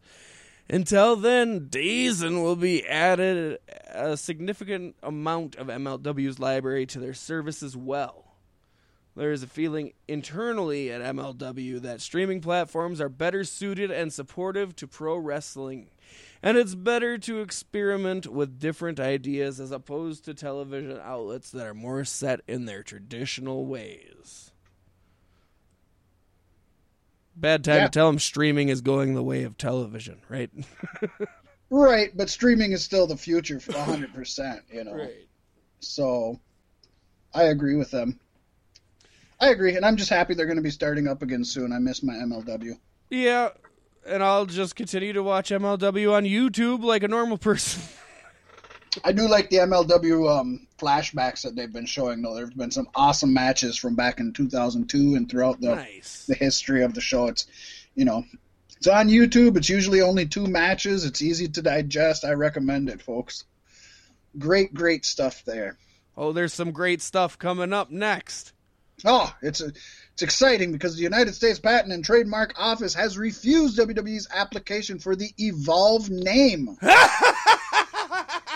It's got to be a Christian group, ain't it? They're against the Evolution. I don't know. WWE purchased the Evolve promotion from WWN Live back in early July, but have had an issue filing the trademark for the Evolve name, according to Heel by Nature. The trademark for the Evolve name was originally filed in November 2019 by WWN Live owner Sal Hamaoui. The U.S. Patent Office initially refused the trademark application due to improper documentation attached to the filing. Quote, registration is refused because the specimen does not show the applied for mark in use in commerce in connection with any of the goods and or services specified in the application, said the refusal notice. Sal did not respond to the notice, and the Evolve trademark was subject to abandonment. WWE then filed a notice to revive their application on Tuesday, August 4th, and to change ownership, transferring the application from WWN to WWE. The United States Patent Office issued a notice on Tuesday, August 25th, to inform WWE that the trademark filing cannot move forward due to confusion with EF Evolved Fights Mixed Wrestling trademark.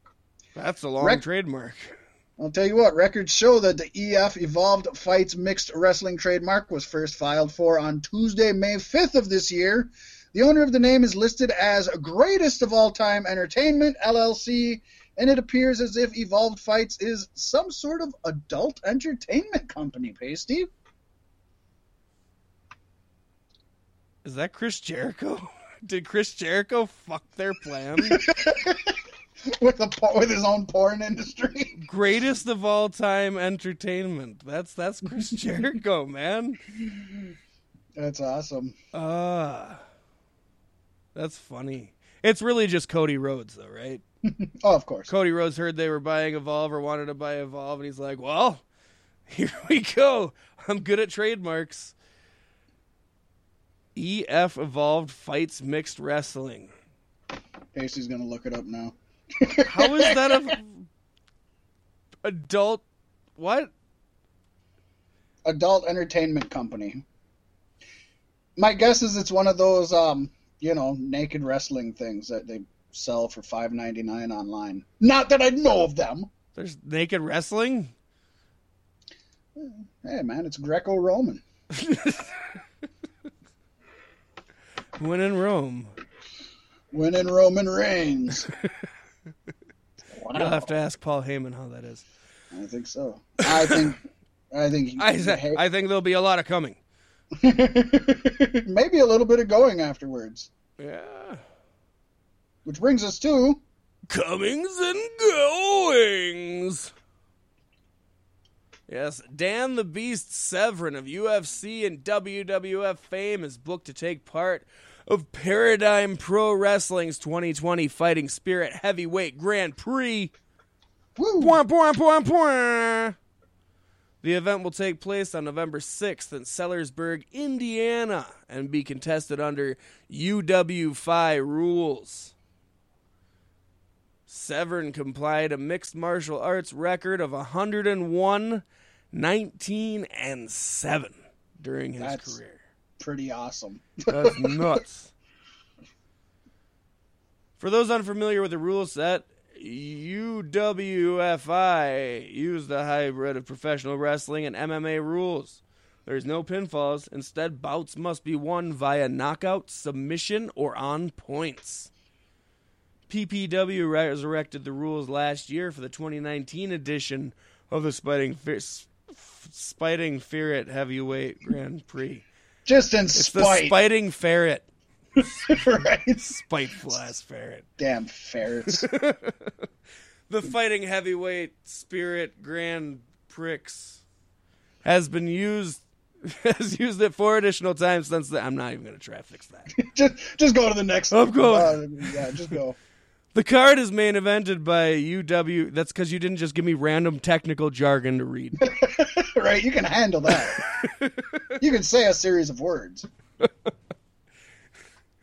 The card is main evented by a UWFI bout between UFC veterans Tom Lawler and Stephen Boner. Per the promotion, a total of 15 UWFI rules bouts will be held at the event, which is being filmed for distribution on the IndependentWrestling.tv streaming service. Oh, I thought for sure they were going to say for EF Evolved Fights Mixed Martial Wrestling. Fighting Spirit Heavyweight Grand Prix streaming service. That's one thing. Independent Wrestling needs to get on the same fucking page, and they need to come up with a Netflix for independent wrestling. Yeah, there needs to be one hub. Their own shit. Yes, one hub. I concur. I'm not going to sit here and pay $4 45 times to keep up with everything. Or even just get like a bundle or something where it's like, okay, you can get all of them for like $2 each, and it adds up to like, maybe obviously they can't afford, they need more money than WWE, so you can't expect the $10 thing. But let's say for just $15, $20 a month or something, you know what I mean? Hey, Good Brothers prove $15 is a great price for a pay-per-view. Damn right, there you go. Maybe they can get this going. Major League Wrestling Pasty announced yesterday they signed Kevin Q as the league works towards its restart set for this fall, as we talked about.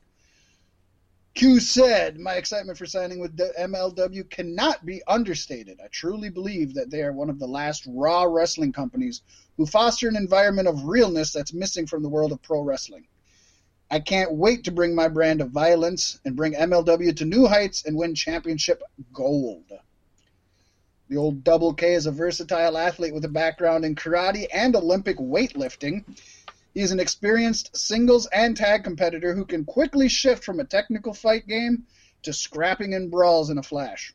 Employing rapid-fire striking and an unrelenting offensive assault, Kevin Ku is a ferocious fighter who advocates a, quote, violence is forever, unquote, mantra. And he backs it up in the ring.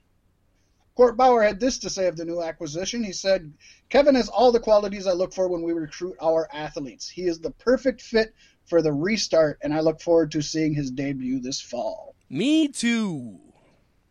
Yeah, I don't know much of Kevin Ku at all, to be honest. I've never seen a single match or really heard of him, but I'm still excited for this MLW relaunch.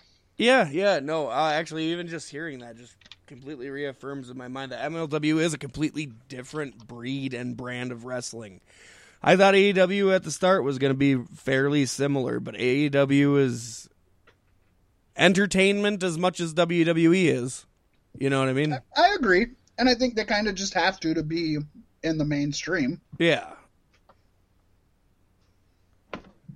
And it's not a bad thing. Yeah, but you definitely got me looking forward to the reboot of MLW now. And Brock Lesnar's WWE contract has expired before the two sides could agree on terms for a new deal. Although the Beast once again becoming a free agent is not seen as a big deal within WWE. In an update, WrestleVotes reports there is a belief that once Lesnar is ready to work again, he will let WWE Chairman and CEO Vince McMahon know, or vice versa. And that if WWE needs Lesnar, they will present him with a contract offer he won't be able to refuse. All right, Godfather. It was noted that as of right now, the situation is nothing more than that. Furthermore, Dave Meltzer adds that the former champion's last contract ended at WrestleMania 36. He also reported that while Mr. Suplex City usually takes his time re-signing with WWE, the company is in no hurry as they do not currently have anything planned for him, and so they're able to do larger scale shows due to the COVID-19 pandemic. It was also noted that his WWE merchandise deal also expired, and that is the real reason why his merchandise was pulled from WWE Shop earlier this week.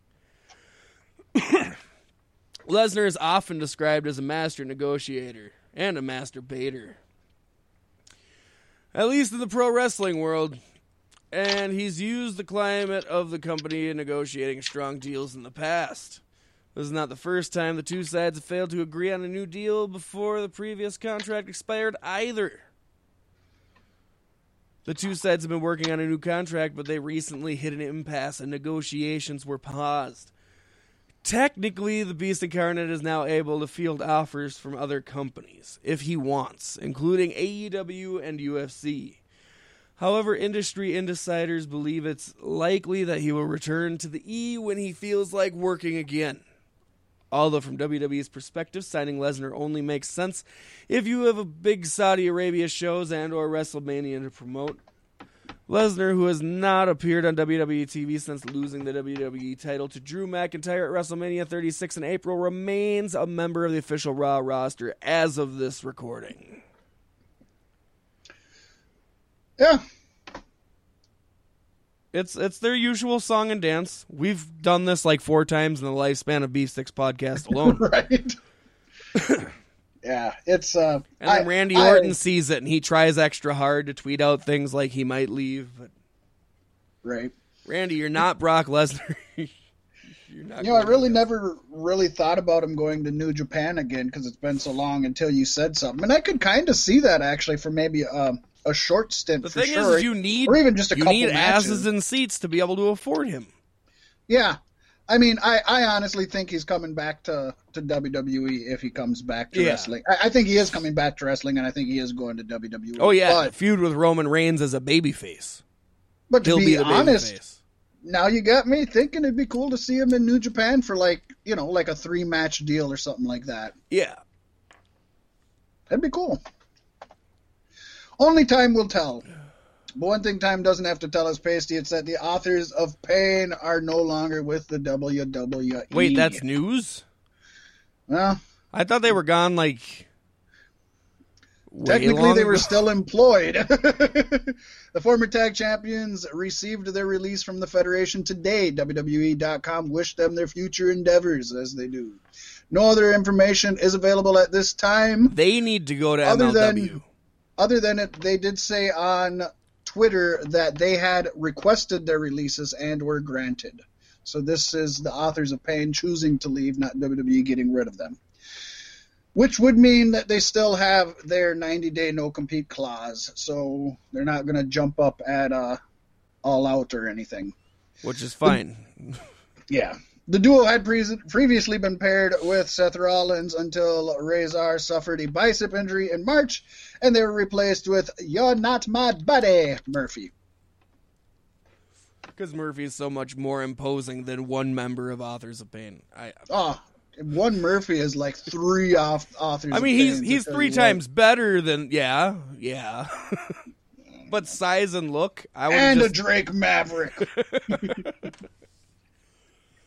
No, I agree. Just having Akam is good for Rollins. That's all you need. You just need a big muscle. Yeah. Doesn't even have to wrestle.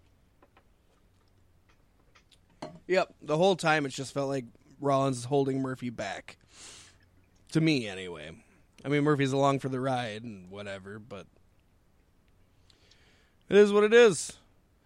And, well, this is good, I think. I mean, it's good I for have him a theory. Or for us. I have a theory. Well, but let's go through the news and then let Yes. us know your theory. Mauro Ranallo has left the WWE. Mamma mia! The former NXT announcer had this to say on his Facebook page. I appreciate the opportunity I had to realize my childhood dream of working in sports entertainment, and I wish WWE well in its future endeavors. He should have said endeavors. I know, Fuck, right? That's what I thought. He should have said endeavors. Now I want to direct my focus and devote my time to other projects and to my mental health charitable activities and the well-being of my mother and myself. Ranallo had been away due to a family emergency. On the latest Wrestling Observer Radio, it was said he went back to his hometown of British Columbia, where his mother had been hospitalized. After missing a couple of events, Ranallo reportedly came to the realization that he didn't want to do WWE anymore. Neither do the fans for Morrow. Neither do the fans. He's expected to continue his duties with Bellator and Showtime Boxing. Dave Meltzer noted Ranallo felt like his focus should be towards being a mental health advocate. And the pressure. Yeah, because that's what he put on his Facebook page, Dave. Fuck! And the pressure of his weekly duties on NXT was something he decided to move away from. This was not considered a big blow-up, but rather Ranallo deciding it was time to go. Yeah, he said that on his Facebook page also. Thank you, Dave. Thank you for clarifying that. Sorry. WWE has issued a statement on Ranallo's departure. WWE and Mauro Ranallo have mutually and amicably agreed to part ways. Mauro's passion and enthusiasm left an indelible and exciting mark with WWE and its fans. Copy and paste from when Renee left last week. Right. We wish him the best in his future endeavors. That's how you end that sentence, Mauro. When I first read his Facebook thing, I honestly I read future endeavors like in my head, and I was like, oh, he didn't write that. Yeah.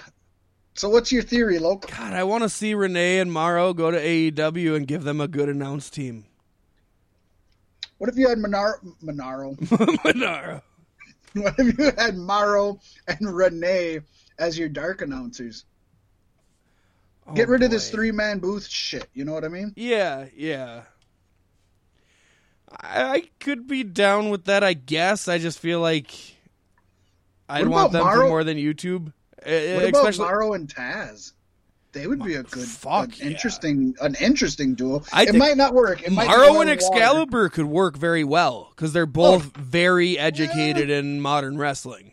I agree, but because of that, I think you only need one or the other. Yeah. I don't think you need the both of them. And I wouldn't both put have- Morrow next to JR because Morrow will just sun JR every chance he gets. Yeah, we don't want that. Yeah, it'll be interesting to see what happens. I honestly think he's getting out of wrestling. I would honestly say he's probably out of wrestling forever. And, maybe do a one-off here or there, but I think he realized the wrestling world just isn't for him mentally. It's a shitty place to be. Well, we'll always welcome back if and when he's ready. I will with open arms. By far my favorite announcer in my lifetime. Yeah. Yeah, I would agree, honestly. Well, we'd have to bring in some 80s guys, and I'd have to duke it out. But yeah, for sure. Definitely in recent times. Nobody makes you feel it like he does. Like, he actually gives emotion to him. He's as key to NXT TakeOver matches as fucking Ciampa or Gargano. You know what I mean? Right. Like, it's going to be a big void. He is to NXT what JR was to the Attitude Era WWE. Yeah. I guess I got to give credit to WWE for getting Wade Barrett back, because Barrett is probably the only person who could replace him, and he isn't going to do as good of a job. Well, Pasty, in related news, Wade Barrett, or Stu Barrett, is reportedly in talks. He's married to Maria. Is reportedly in talks with WWE for a full-time contract to replace Ranallo. Barrett called last Wednesday's NXT and this week's NXT Super Tuesday show. So he still isn't signed on as a full-time, but, first of all, I think that can definitely help NXT, but it's definitely, we mentioned this last week, I'm pretty sure, definitely going to leave a hole for NWA I'm assuming if he ends up signing with WWE, he's not allowed to do NWA. So, that'll suck. What? I don't see why he couldn't negotiate, being a former WWE superstar, why he couldn't negotiate a contract where I can announce for your company. I won't wrestle for your company, but I'm going to wrestle for this company that is never going to be a threat to you. Of course, it's WWE we're talking about here, and it's be throwing eggs at a wall. Doesn't fucking matter. Right. But, God, I don't know. Yeah, it'll suck if he leaves. Well, I guess, to be honest, he has said, and I believe him, that he doesn't want to wrestle again. I believe he's done wrestling. I think all he wants to do is announce. So I can't see WWE letting him be an announcer on both shows. God, Barrett and Ranallo would have been a great announce team too. That would be fun. I would have liked that. But I do agree. I think he's you can't replace Morrow. You never will. But I like Stu Bennett as a color commentator. He was awesome in NWA, and I think he probably wouldn't be that great on Raw or SmackDown, but I think he'll really blossom in NXT. Chris Jericho also said this week that if and when his time is up and he doesn't want to continue wrestling, he really wants to stay on and be an announcer for AEW. Oh yeah, he has a lot of fun on the booth. I like what he brings to the table. I think he's the only one who plays well off of JR. Yeah, and that's probably because they're legit friends for many years, Yeah. I'm sure that has a lot to do with it, at least. God damn, remember when the rumors of AEW started and it was Jericho and JR? Jericho and JR were starting a new promotion. And then it turned out neither one had anything to do with it legally. But they're both there. They are both there now. This is good stuff. It's such good shit.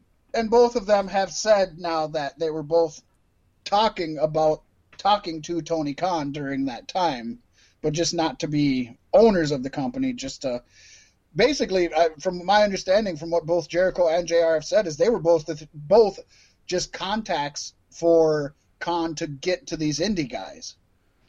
He wasn't even in talks of them actually, working for him. It was just like, hey, can you get me in touch with Omega, Rhodes, Bucks, these guys, that guy, this guy, Yeah. So, but yeah, it all ended up coming full circle. This next batch of news, Pasty, do we want to bounce off each other back and forth through all these guys? Rapid fire. All right. Well, WWE has signed the following Evolve talents this week. Pasty, you can start. Former CZW champion Joe Gacy. The 33-year-old Gacy is a veteran on the Indies and held the Evolve Tag Team titles as a member of the Unwanted with Eddie Kingston. They also signed Josh Briggs, who is a 6'8", 270-pound monster and the last holder of the Evolve Championship. He debuted in late 2016. Briggs defeated Austin Theory to win the Evolve title back in November of last year. Brandi Lauren is a 23-year-old from Tampa, Florida, who's been used as an extra on WWE shows over the past few months. She also likes long walks on the beach.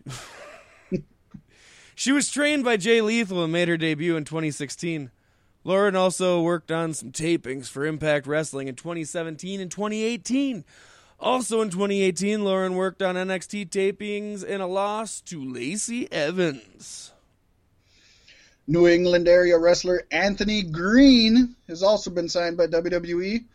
Green is an 8-year pro who was trained by Spike Dudley and Ryan Waters. Well, he ain't going no. I'm kidding. The 7-year pro out of Texas, Kurt Stallion. Woo! He's had matches with several wrestlers now signed to WWE while in Evolve. He's also wrestled the likes of Jake Atlas, Dexter Loomis, and Matt Sydal in the promotion. And rounding this out, former Evolve referee Jake Clemens. PW Insider reports that Jake Clemens is the final talent from Evolve that is expected to be signed by WWE at this time. I read what I say. Sometimes you got to think one step ahead, Pasty. One step ahead. Because if you don't, you're likely to get injured. Yes. And then you'll wind up in next week's injury report. We don't want that. No.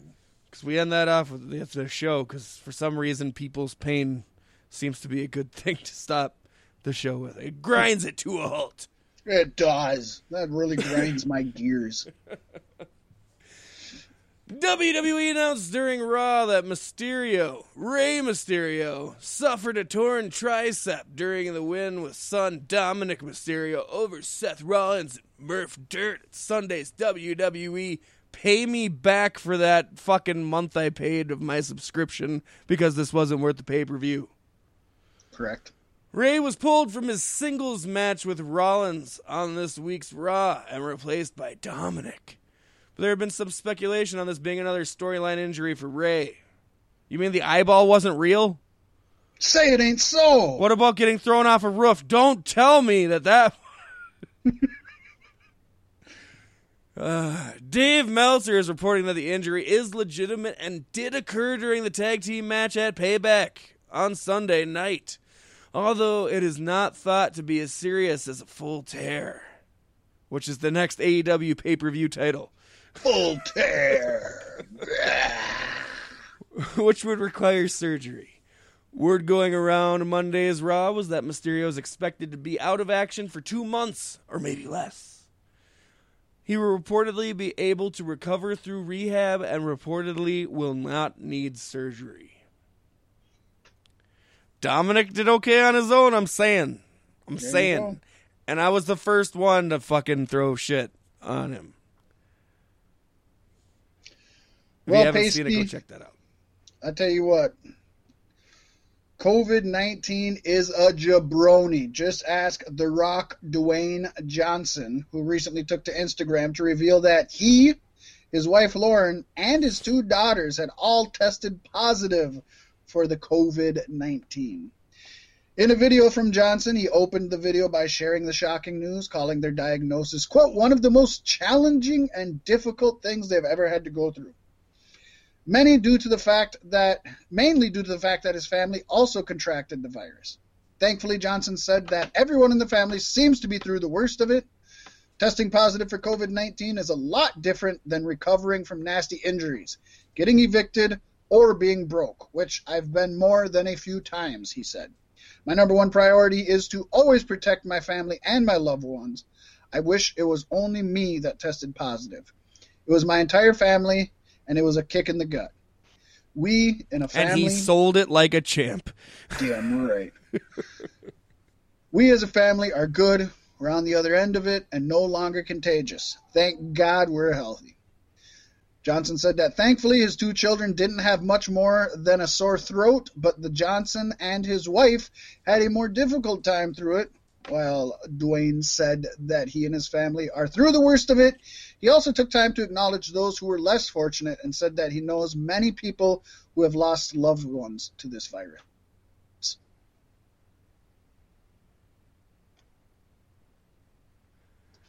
Kevin Nash was one of many to react to Rock's news about COVID-19 and used that as a platform to share his own experience with the virus, posting the following in response.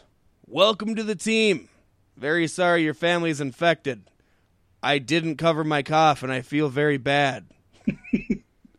I was tired for a while, didn't train for the fourth day. My wife still hasn't got smell or tastes back. Son was asymptomatic. Pray you heal up quickly. Thank you for making people realize it's real. It's damn real. Nothing says the virus is real by a Hollywood celebrity saying, I got the virus. I rolled my eyes as well when Tom Hanks came down with it. Like, okay, then go through it like a normal person. Don't make a fucking huge deal out of it. You know, I don't know. Well, one guy who you know what? No, that's wrong. I was going to say hasn't been in a movie, but he has been in a movie. I don't think I'd get along with AJ Styles. That's something I've learned in 2020. Like, we couldn't sit in a room and have a conversation. Okay. Yeah. That came out of nowhere, but rock on. AJ Styles shared that he also contracted the virus as well, noting, I also tested positive a couple of weeks ago. It might have been almost a month ago. I feel for people who have to deal with this. But in my experience with it, I gotta say, I didn't have many problems with it. Styles added that he had a headache, but never had fever, and considers himself lucky. He said he hopes that The Rock and his family are safe and that they get through this quickly. Yeah, I mean, he's a denier, but he's also a flat earther and everything else. Let's just call a spade here, Pasty. He's a religious Christian. And those people are just like that for some reason. Yep. We don't know why, but they are. It's a cult. Those evangelicals, if you will. Anything that's scientific, they think can't exist. But things that there's no proof of existing have to exist. Yeah, Styles, I think, is one of the big reasons why I wish, like, kayfabe was more serious and, like, you didn't get to know what a wrestler was like outside of the career. Right. Because he's awesome in the ring. That's it. But he's very ignorant when he lets his beliefs out. Yeah. Pasty, we made it to another 2-hour show, Loke. Yes. And we ended the show by chopping down AJ Styles for his beliefs. Sometimes victory for Pasty. That is 2020 in a nutshell, is it not, Pasty? What a way to end. Right. Folks, all I got to say is go to bed, get some good rest, drink water, stay hydrated, and in the morning, get up, brew some coffee, and have yourself some jabronis for breakfast. Yes, indeed. Because that's what The Rock is cooking.